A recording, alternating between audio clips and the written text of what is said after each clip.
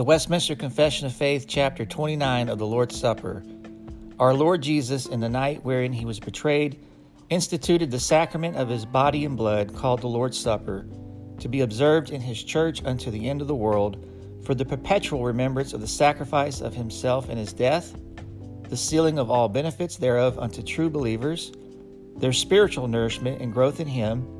their farther engagement in and to all duties which they owe unto him, and to be a bond and a pledge of their communion with him and with each other as members of his mystical body. This concludes the reading of Westminster Confession of Faith 29:1, brought to you by thereignofchrist.com.